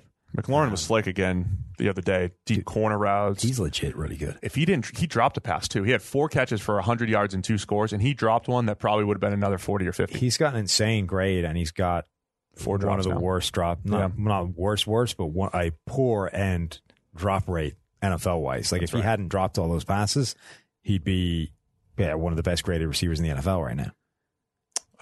Washington with a mid-tier. I'm trying to look at their run blocking grade really quick. Yeah, right in the middle. But early in the season, they were getting some of the worst production from their running backs, and that's why Bill Callahan's trying to turn that around. Number 17 run blocking grade for Washington. So they're going to try to grind it out? Yeah. I don't think they'll be able to, though. So I think they might actually have to pass the ball at some point, which is where it gets interesting. 49ers have the number 2 overall defense in the NFL. Is this another week where I think it's a favorable matchup? They should be able to do some damage against Case Keenum. Ooh, wow. Yes. You think? Agreed. Yeah. So were you expecting the Niners to stay undefeated? Yeah. I think we all are. Yes. Even traveling to Washington. Yeah. Here we go. The underachieving bowl. The underachieving bowl. Los Angeles Chargers against Ryan Tannehill's Tennessee Titans. Right. So that part is worth watching in and of itself. It finally happened. They benched Mariota. Yep. Now let's see what Ryan Tannehill can do, to which the answer will probably be exactly the same. The other quarterback, I'm also interested. This week, apparently, I'm on a kick of everybody declining. So Phillip Rivers is part of that. He's even older than Matt Ryan, you see. He's part of that 2004 draft class. If you just say that every quarterback over 35 is declining, at some point you'll be right in the next 10 years. Right. This is what I'm saying. Eventually, this has been your strategy for a while. I'll get there. But, he's part of that 04 class, and all of those guys are kind of on the downswing, right? Eli has been benched. Big Ben hasn't been playing well for a while and now has to have elbow surgery, so who knows what he's going to be like when he gets back. But these guys they're not 34, Steve. They are 37 or 38. That is legitimately old. That's our age. We're old. I don't know if you've noticed anything about the tenor of this podcast recently, but you and I are breaking down, and we don't do anything. Yeah. Well, we play basketball in the Y. Let me just relate everything to me. Since I can barely make it through a pickup basketball game at my age, I assume that Phillip Rivers at my age with 22 kids is probably going to break down soon. This is what I'm saying. That's how you analyze You and things. I are old, and we can't make it through a couple of games at the Y every now and again without breaking things. That dude is older than us, at least me. Is he older than you too? He's older than us, and he's Rivers playing was born football. 3 months before me. He's 37.8. I'm about 37.5. I'm just saying, he's legitimately old and should be at the point of breaking down, and suddenly he's not playing well and doesn't have a great situation around him. So, is Phillip Rivers declining? No. Are you sure? It's just the usual fluctuation of quarterbacks. Whatever. He's 3 years removed. In 2016, he had a 70 grade. In 2015, he had a 72 grade. That could have been the story then. Phillip Rivers is declining, but he bounced back with an 80, and then last year an 88.9, his best season since 2013. So stop. Things just, they're ebbs and flows, and that's where we are. Right, but there's also a period where every quarterback hits the wall, as they say. Well, Phillip Hits the Rivers is cliff. like the best one because his struggles are just like the ugliest. Yeah. Right? Like when other quarterbacks throw picks, it's like, oh, that's a bad play. With Rivers, it's like, man, you really shot-putted that one, and it looked terrible. It's like, yeah, he's been throwing like that since high school. But he's also in this rough spot where they've been so spectacularly unable to surround him with blocking help. So he's had to do so much more than some of these other guys to just play at the level he is, that if he reaches a point where he's not able to do that every single down, it looks so much worse immediately. No, I agree with that. Because there's no help, because he's getting murdered. Because the offensive line is terrible. And they won't be able to run the ball because the offensive line is terrible. So suddenly it's like, wow, Phillip Rivers is really playing like crap. Yeah. It's because the dude he's been the guy that's had to make that offense tick. And if he takes a step back in that direction, it goes from looking, pretty good. Phillip Rivers is firing to, oh, wow, this is terrible. Should we apply similar analysis to Rivers and the Chargers? We had higher expectations. The fact that they're sitting here at 2-4. You think they're going to bounce back? They still have a decent. They should have decent talent on the back end to cover. They can get after the quarterback a little bit, though the very disappointing pass rush from the interior this year. They have not improved in that area. Or they've been completely fool's gold. One of their wins is against the Dolphins, and that's the thing. They're just not good. Rivers has one good grade this year, and it was against Miami. Everybody's got that. Well, yeah, everybody's got the good game against Miami, but also that means all of his other games are not great. Yeah. So on the other side, the Mariota Tannehill thing, I think we've said for a while, their strengths are similar, their weaknesses are similar. If you look at Mariota this year, he's been very accurate at the intermediate level. Everything else has been pretty bad overall. And the one thing, everybody, all Titans fans are like, man, this offensive line's terrible. Do you know where they are in our pass blocking grades? Somewhere in the higher end of the league. 16th. Okay, so I would have gone dead smack in the middle. Higher half. And here's the thing about offensive line grades, because we're grading every single player. So there are certain plays where 4 out of 5 of them grade well. They do a nice job. Right. But one guy screws it up. Yeah. And that was Nate Davis last week. Really struggling. Really bad. Now, here's the stat, though. We've used this before. Percentage of pressure dropbacks that become sacks. Yes. So when pressure gets there, do they convert it to a sack or not? The best quarterbacks in the league, this happens like 10% of the time, year over year. And it's actually a pretty consistent number. NFL, the highest percentages last year, Marcus Mariota, 29.8%. Ryan Tannehill, 29.2%. They were the two highest percentages of pressure dropbacks turning into sacks. So again, that doesn't change whether or not he throws it away or takes the sack. It doesn't change the offensive line's block. It's on the quarterback or the scheme or whatever else at that point. So Mariota and Tannehill were worse last year. This year, Mariota's worse. He's the worst in the NFL at 35.2%, only because I'm not going to count Luke Falk, who's sitting there at 37.2%, who's ahead of him. So he's really number 2 behind Luke Falk. But man, Luke struggled. So Mariota's been even worse in that department this year. So if you're a Titans fan, it feels like that Mariota's getting pressured a ton. He faced the 17th highest percentage of pressure in the NFL this year.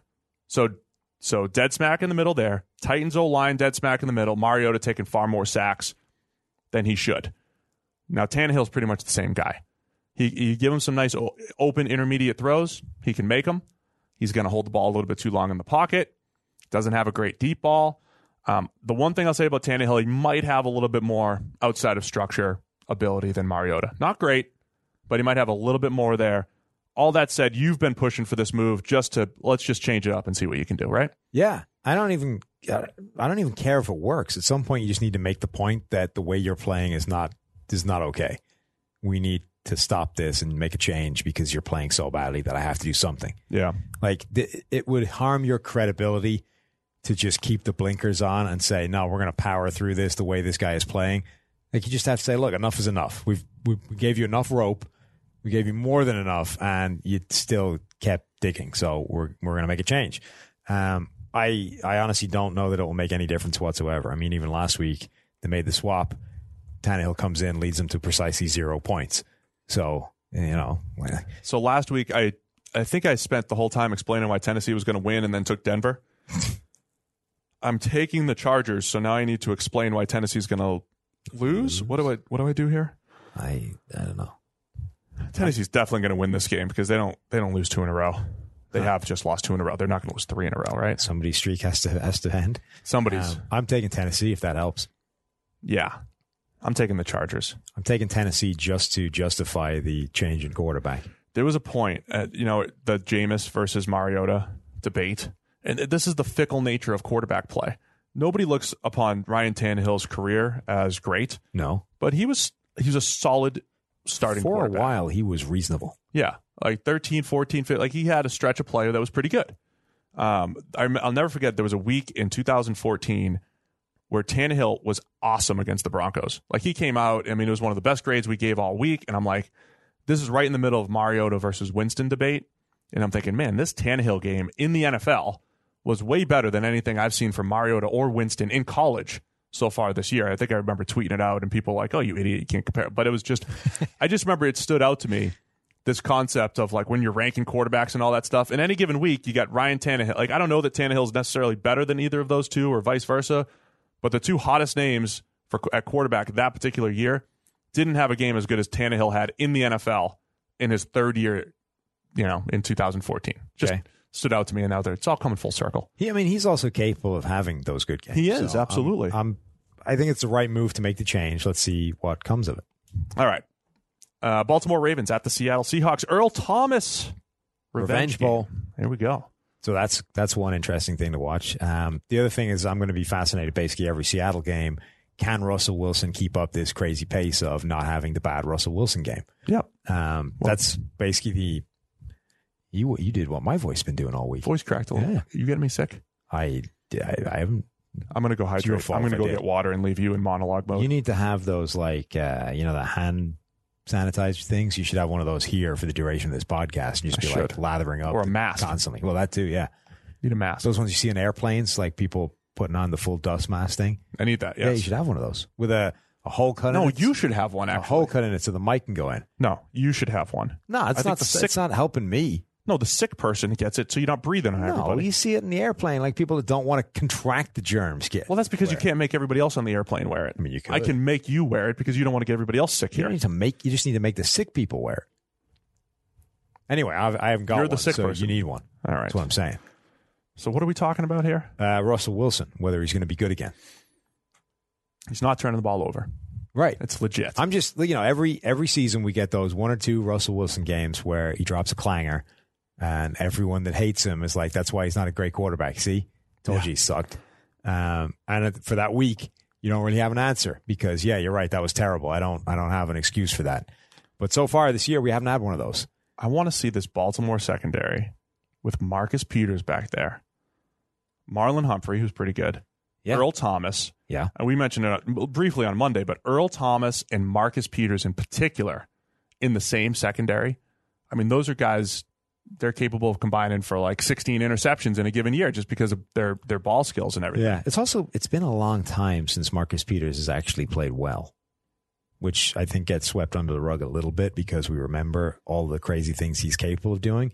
But they basically just flipped him for a linebacker that nobody's heard of. No, I understand. They're making room for Jalen, though, too. Sure. But even with that in mind, you don't flip a guy for nothing unless you think, he's not worth anything.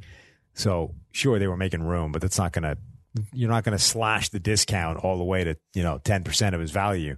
Because of that, league-wide, the opinion on Marcus Peters has massively soured, justifiably so, because he hasn't played anywhere near as well as he did earlier in his career. And even then, we were always sort of cautioning people that, you know what?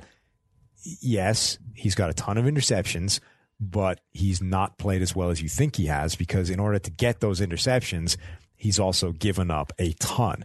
And we should probably not forget that. So, his 9 interception season, he gave up 8 touchdowns, which led the league as well. Back-to-back 6 interception seasons following that, he gave up 3 and then 4 touchdowns. Then the next season, 3 picks, 6 touchdowns given up. These are just the touchdown numbers he's given up. But he also always gave up a load of yardage as well. That has continued. So basically, Peters the bad things of his game have stayed there. He still gets beat a lot. And the good things kind of disappeared. He had a pick now six, he's just though. not a great player. He did have a pick 6. Sure. Which was, yeah. Okay. I'm just saying. There was a good play in there. But I'm just saying it's been a long time since Marcus Peters has played the way way everybody is kind of talking about him as being able to play in this secondary. Right. And so, sure, maybe that comes back now that he's surrounded with a bunch of talented players in what should be an advantageous scheme. On the other hand, maybe he was always kind of a bit overrated. Yeah, this should be a good matchup here. You've got, Seattle's done a nice job with deep ball, deep crossers. You got Earl patrol in the middle. How much does Earl know Russell Wilson? Can he bait him into his first interception? I mean, there's a lot riding. It's not just the picks, but I mean, there's a lot riding on that little cat and mouse game. It's in Seattle. You got Lamar Jackson on the other side, 2 quarterbacks that are dynamic, can make plays inside and outside the pocket. Can Lamar keep it up? Lamar should be able to throw the ball a little bit against the Seattle coverage unit. I think it's a little underrated that they, it's gone under the radar that they're not great still on the defensive side of the ball, because Wilson has made up for a lot there. Does that come back to bite Seattle at some point? They're at middle of the pack from a coverage standpoint this year. Yeah. And still, what's their pass rush grade? Not great, 63. I don't really trust. I don't trust Seattle on the 9th worst pass rush grade. I just don't trust them a ton. I don't really trust either of these teams, to be honest. Oh, it's a tie. So it's a tie. I don't think they're going to tie, just because that doesn't tend to happen. But I'm rolling with Seattle. See, I think ultimately Baltimore is going to cover better as the season goes on, and Seattle's going to cover worse. Okay. And I think they're going to start going in opposite directions unless all about the regression this year. I guess so. I don't know. I'm just trying to study numbers. You're trying use the numbers the right way. I'm taking Seattle. You're trying to this one, but trying to take a statistics course during the course of the year. No, I'm trying to use logic based off what we know, and that the historical, sample size is relevant still. Yeah, I'm just saying this is the same logic that got you into trouble with the Brandon Graham thing. Like, you get so much pressure. I know that regresses to the mean. Whatever. Brandon Graham's going to get 10 sacks this year. Yeah. And there are some times where it just doesn't happen, Steve. We're both taking Seattle. We're closing in on 2 hours, too. Sunday Night Football. It's going to be great. Sunday Night Football, Philadelphia Eagles at the Dallas Cowboys. Philadelphia Eagles. It's tough to talk. Sometimes. At this point. So a couple of weeks ago, it was like, wow, Dallas looks amazing. The Eagles are better than their record shows because they had a couple of wins basically disappear because guys dropping the football. Like, we got 2 runaway quality teams in this division. Only now it looks like they might both suck. Suck? Yeah. They don't Dallas suck. have looked terrible the past couple of weeks, and the Eagles just got waxed by the Vikings. Yeah, they'll be all right. They both don't look good.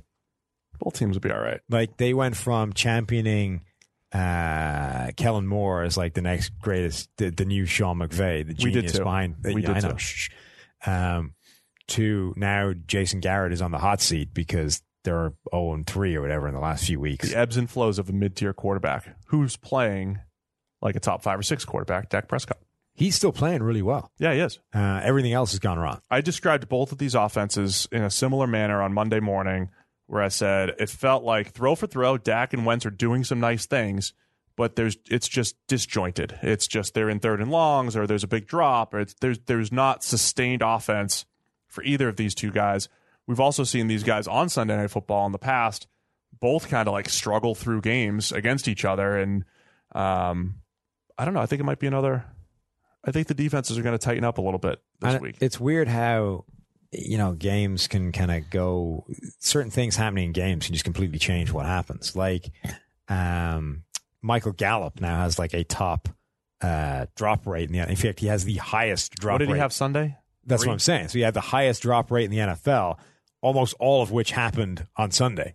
Like, it almost all happened in that one game. And Amari a bunch Cooper of passes they were a little higher than they should. It was one of those, like, you got to catch them, but they're not exactly. So Amari Cooper goes down. Suddenly Michael Gallup is the guy that you turn to, who's been really good this year. Like, I don't know what the number is right now, but heading into that game, he had one of the highest yards per route run figures in the NFL.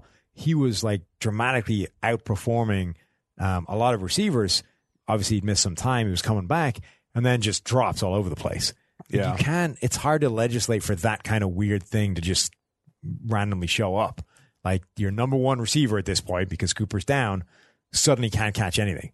The Dallas defense, I'm wondering, are they falling into that description that we use for the Steelers, where it's like, all right, if you against not so good teams, they can look pretty nice, get some speed, can cover a little bit, get after the quarterback. But when you face a good offense, they didn't have much of a shot against Aaron Rodgers. Last week they're giving up a 92-yarder to Robbie Anderson. Sam Darnold picked them apart. Are they falling? But they're also 3 weeks removed from holding the Saints to 12. Yeah. But was that, that's Teddy Bridgewater, not Drew Brees. So they've just been so up and down defensively. My biggest question mark for them, and the thing I think that's really flying under the radar, is those linebackers are not playing well. Yeah. Like, Jalen Smith and Leighton Vander Esch were both incredible a year ago. Each of them were human highlight reels, making an insane amount of plays. They were by far the best, I think, linebacker duo in the NFL, period, and definitely the best, young linebacker duo in the NFL, not Detroit. But this year, they haven't been nearly that good. Like, they've been playing not well at all, and that's a huge part of that defense. You saw that the other day. I mean, I mentioned on the Monday podcast, Sam Darnold hitting a bunch of those deep crossers behind the backers. Yes. That's been an issue. So something to keep an eye on for the Eagles potentially to exploit. Carson Wentz, still our number 2 graded quarterback. He's got the highest percentage of drop passes on positively graded throws, on big time throws. So again, he's one of those guys I think he should play worse. He shouldn't be playing as well as he does, but the numbers should still be looking a little bit better. He's another one of those players. He's a player like Brandon Graham, I think, that will somehow always buck the expected regression to the mean. I don't know how, but I think he will consistently for his career somehow be better at the weird low percentage stuff. Well, you do that with big time throws, and he's had a pretty good volatile. Big time throws. Yeah. But the third, fourth down stuff, the stuff that you shouldn't be able to sustain, he seems to be able to do that in a way that is abnormal. I think there's a skill set explanation for that, and I think I think the holy grail of player eval, as difficult as it is when you can put PFF grades side by side with some really good scouting information. So it was a name drop. We had a former coaches we were talking to in here. We're using the Cody Kessler example. It's not name dropping if you just say former coach. I know. Well, you just hate when I do this, so it's not name dropping at all. Right. I'm not going to not drop his name. No. But we were discussing a guy like Cody Kessler, and I use this example pretty much in a lot of discussions with NFL types. The fact that, like, the raw numbers said a lot of good things about Kessler, but when you pair it with a below average NFL arm, kind of brings him down to earth. I think Carson Wentz, Cam Newton, there are certain guys who have accuracy numbers that aren't great or other numbers that aren't great, but when you elevate it by the arm strength, they could do a little bit more, get away with a little bit more. I think Wentz is kind of that guy who can hit the 15-yard out route. He just hits, and he can make passes while getting knocked down, and he can make some of those big time throws that because of his arm and velocity and carry that he has. And those are tough to bank on and count on every week, but they're always available, right? Yeah, that's the way I'll describe it. Okay, that makes sense. The high end, I think that makes sense. I disagree with the Cody Kessler thing. I honestly don't think arm strength is what prohibited him from doing anything. There were other things, but that's just like Kessler's problem. Our guy Kellen Moore, he had everything that Kessler didn't have. Pocket presence, he had accuracy. So his problem may have been different, but Kessler's problem in particular, I don't think arm strength is his issue. I think his issue was having obliviousness in the pocket and a tendency to completely hold on to the ball 5 times longer than it needed to be. If Kessler had Minshew's ability to stand in there and deliver quick passes. I mean, even Minshew has the tendency to hold on to the ball too long and get fumbles. But consistently, if he had the ability to stand in there, let's say to be Andy Dalton, right? To get in there, get rid of the ball quickly, get it out of your hands, put it where it needs to go, I think Kessler would be fine. Problem is he would hold on to the ball and try and play a hero ball. And at that point, like you don't have the arm strength to get out of that. You don't have the speed to get out of that. And you don't have the durability to take those hits. So you're knackered. I think Minshew's capable of reading things quick. He just tries to do too much when the first thing's not there. Kessler was just not capable of doing those. Randomly slow to process. Yes. So that I think was his problem, not arm strength. Anyway, my main point was I think a guy that has really good velocity can make up for other I think that's deficiencies and create some big plays down the field. Last game, Monday Night Football. Did you pick anybody in this one? Dallas. Who did I take? Dallas. What? Yep. Really? Mm-hmm. Yeah, I'm going Dallas, like I think about it. All right, Monday Night Football, New York Jets hosting the New England Patriots. Yes. It looked like a terrible matchup a few weeks ago, but Sam Darnold's back, and the Jets looked pretty good last week. It did. That was an interesting game, despite Tony Romo being unable to tell us why Dallas was struggling against that defense. So, my theme of the week, declining quarterbacks. Oh, jeez. Brady's been declining since 2014, as we all know. Is this finally the moment where Brady is declining? He's going up against a really fascinating defense to test that out. Brady hasn't been playing well this year, right? Let's leave the comedy declining thing aside for a bit, but he's not been playing well this season at all.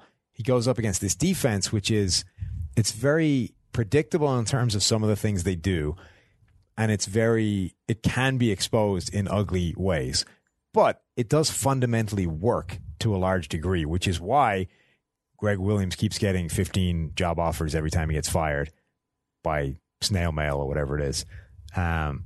Which is why teams like Dallas go in there against the Jets and suddenly find it really hard to get any kind of offense going.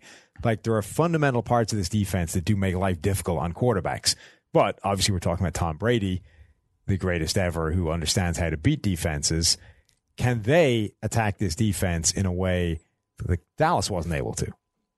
And therefore, will Tom Brady look better? Yeah, I think a lot. So Brady's our number 5 graded quarterback. His grade's below where he was at this point last year. He did have a few games last year that were just not great, similar to where he's been this year. I think he's not at the level where he was in 15 to 17, where it was maybe the best stretch we've ever seen. Mm-hmm. But last 2 years, if you look at the playmakers he's thrown to, it hasn't been great. And I think that's where New England is right now. You know, if they were trotting out Antonio Brown and Josh Gordon and Julian Edelman, you'd be like, all right, they'll be able to pull him up a little bit. But then you have a point where Josh Gordon's banged up and they had everyone else hurt, and it's the same personnel group in the entire second half against the Giants and all this stuff. I just think there's stuff working against that passing attack in New England with a 42-year-old Brady who needs more help than he's needed in the past, right? So just like I've said, everyone else isn't declining. I don't know that it's necessarily a decline, but I could see the passing attack being less efficient due to injuries and, being banged up and Brady not being able to elevate guys as much. This is one of those weird games where it's like they played each other a couple of weeks ago. It is. And they're back. Here are the vibes I'm getting from this game. Every year, and we'll say this in playoff time. This is the game that was funny because remember it was like out of control, and then they put in Stidham, and then Stidham immediately throws a pick six. They had a pick six and a muffed Brady punt. back out. Yeah, pick six and a muffed punt. Josh Gordon was a big part of this game a few weeks ago, and he's banged up right now. So there's something to be said for that. It could be a little bit more of a struggle on the road. No Luke Falk, of course. No Luke Falk in this one. It could be more of a struggle for the Patriots passing attack, but this game does feel like after wild card weekend every year, all the best teams in the NFL are on a bye, and the wild card teams, they play each other, and there's always like a darling coming out of the wild card weekend. Oh, look at the Colts, really nice road win against the Texans last year, whoever it is, right? Right. And then they go into New England, or they go into the number 2 seed or the 1 seed or whatever it is, and they've got all this momentum, this hype, and then they just run into a better team, and the better team wins, and it's like, oh, okay, that's what happened. That's what I feel like the Jets, it went from all of a sudden, oh, look at these Jets, Darnold's back, nice win last week, and then they're going to play New England, and I think New England's just a better team, and it's going to be a really challenging test for Darnold, completing passes against that secondary. Darnold last year, even though he was our highest graded guy over the last few weeks of the season, didn't play that well against New England in the last, I think it was the last game of the year. So I just think it's, don't get too caught up in the Jets' nice win last week. I don't expect them to beat New England. No, that's just where I am. I mean, I think ultimately this comes down to Tom Brady does understand how to beat this defense. Yeah. Dallas didn't. Yeah, and well, so I think the Patriots do need to be. The defense can't give up 7 points a game all year. Sure, right, and there's going to be some, especially as the schedule tightens up. The offense is going to have to go out and win games a little bit more. The offense is put into some very favorable situations this year, and they're just not at nearly as efficient of an offense as they've been in the past. And that includes the run game, because they like to run the ball. They like to run the ball against favorable fronts, and they haven't been great in that regard. So I do think New England has to figure it out offensively. Pass game, the run game's got to be a little bit more efficient. So that's something to keep an eye on. New England fans like to complain about stuff.